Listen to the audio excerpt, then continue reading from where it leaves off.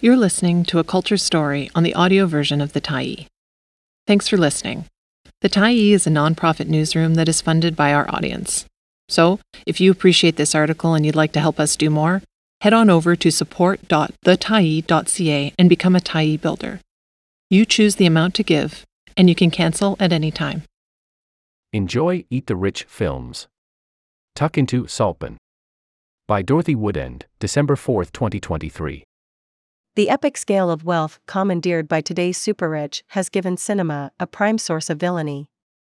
One film that purports to take the boots to the billionaires is writer and director Emerald Fennell's sophomore feature Saltburn. On the surface, there are a great many things that entice about the film. It's bubbling over with style, filled to the brim with thespian showmanship and helmed by a controversial auteur. Fennell is a filmmaker with the unique ability to provoke. In Promising Young Woman, her 2020 thriller/crime debut, the war between the sexes got down and dirty with a vendetta carried out by the central character who set out single-handedly to take down predatory men with only her wits. At the time of its release, Promising Young Woman created a bit of a furor for its depiction of toxic romantic relationships. Fennell draws considerable internet rancor not only for her work, but seemingly because she is proper posh herself. Having been helped in her ambition by money and privilege, she makes the rich her target. With Saltburn, Fennell seems bound and determined to up the ante. And yet, when you're done watching, you may wonder whether the director is truly committed to filleting and serving up her own class. Whether that tension makes the film less or more satisfying will depend on your taste for ambiguity. Quick to rise.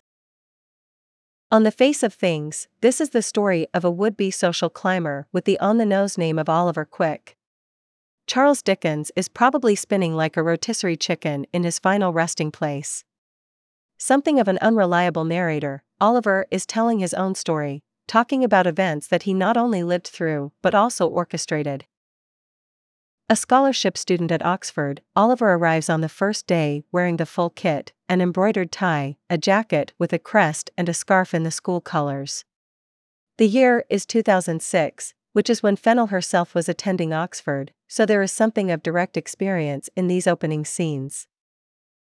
In his naked need to be part of things, Oliver is immediately derided for being a poncy wiener. But who exactly this young man is takes the better part of 2 hours to fully expose. I use the word with good reason.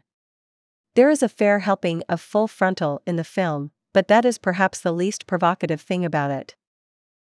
Even as he is trying to fit in by befriending other nerds and wandering lonely as a cloud through Oxford's hallowed halls, Oliver is hard at work. He wants a way up and out of his social misfittery and finds it in the form of one Felix Catton.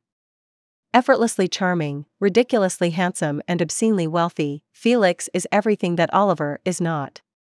At first, things go swimmingly for the new friends with heaps of drinking and parties, but soon Felix's interest in his new pal appears to wane.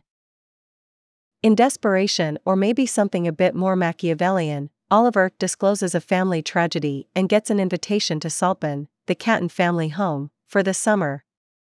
Saltburn is a stately manor that would put Mr. Darcy's shades of Pemberley to shame. The place is stuffed to the gills with everything that money can buy and a lot of what it can't, namely taste, history, and acceptance. In this way, the house is as much a character as the people who reside inside it. Once in situ, Oliver sets about carrying out his agenda. First, he appears to attempt to seduce the entire Catton clan. The film takes its sweet time introducing each member of the family. Resplendent in their honeyed money and careless ways with the world and each other, they are all a bit detestable but also great fun to watch. As the schemer with a heart of coal, actor Barry Keoghan brings everything he has to the character of Oliver, with his hooded eyes, flop of hair and not inconsiderable penis. But he is easily outshone by the Cattons, blessed with not only wealth but also something more incalculable, belonging. In his quest, Oliver works his way into the graces of almost every family member. He bones up on obscure ceramists to charm the family patriarch. In other instances, there's plain old boning, starting with Felix's younger sister Venetia, before he moves on to cousin Farley. Saltburn matriarch Elspeth Catton, played to icy blonde perfection by Rosamund Pike, proves an instant pushover. A little light flattery and some tasty gossip and she takes to Oliver like a long-lost son. The only person in the entire household who seems to be aware of what Oliver is up to is the family butler, who affixes the interloper with a jaundiced gaze. It's a shame that the film sets up this seeming battle of two particularly perceptive men and then fails to do much with it. The first half of the film takes time and care, but as Oliver's schemes begin to kick into gear, things go awry. Narrative coherence and even consistency go sailing out the window, as Oliver's mask of innocence slips off and the true motivating force of his machinations is revealed. Here is also where the film loses track of who is really the villain and who are the victims. Echoes abound throughout the film, but especially in the third act, as the earlier scenes of Oliver's introduction to Saltburn are replayed, albeit in different fashion. The laziness of this final act is a bit of a shame. The film is never less than watchable, but its increasing fuzziness takes the bite out of the social satire that Fennell is trying to fashion. Ultimately, it's like being gummed to death. Not the worst way to go, but as the lady of the house, Elspeth Catton, remarked about her brief dalliance with sleeping with other women, it's all a bit too wet. A film genre for our times. At first glance, Saltburn appears that it will fall firmly in the camp of Eat the Rich. But despite their vanity and self-absorption, the family members seem more lost than outright evil. Other, far smarter films, like Parasite, have plumbed this territory with greater wit and precision, but the film comes at a moment when the plunder and predation of the super-wealthy have come under increased scrutiny. The price paid to allow in excess of 700 billionaires to ply the planet for their continued enrichment and entertainment is one thing, but as a number of recent articles have pointed out, there used to be a more reciprocal relationship between the have-nots and the have way too much. The rich used to offset their vast wealth through doing some public good, like funding art galleries and building infrastructure.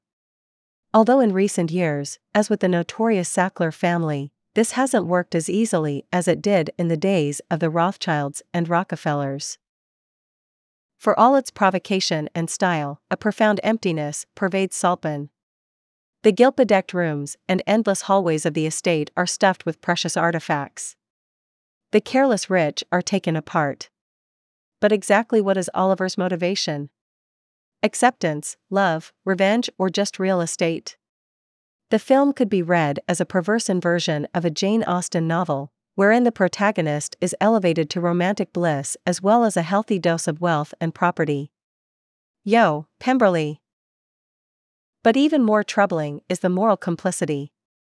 For all of his shortcomings and violent ways, Oliver is strangely understandable in his love, hate and endless thrall to the wealthy, even as they slurp down the world with their unslakable appetite for luxury and ease.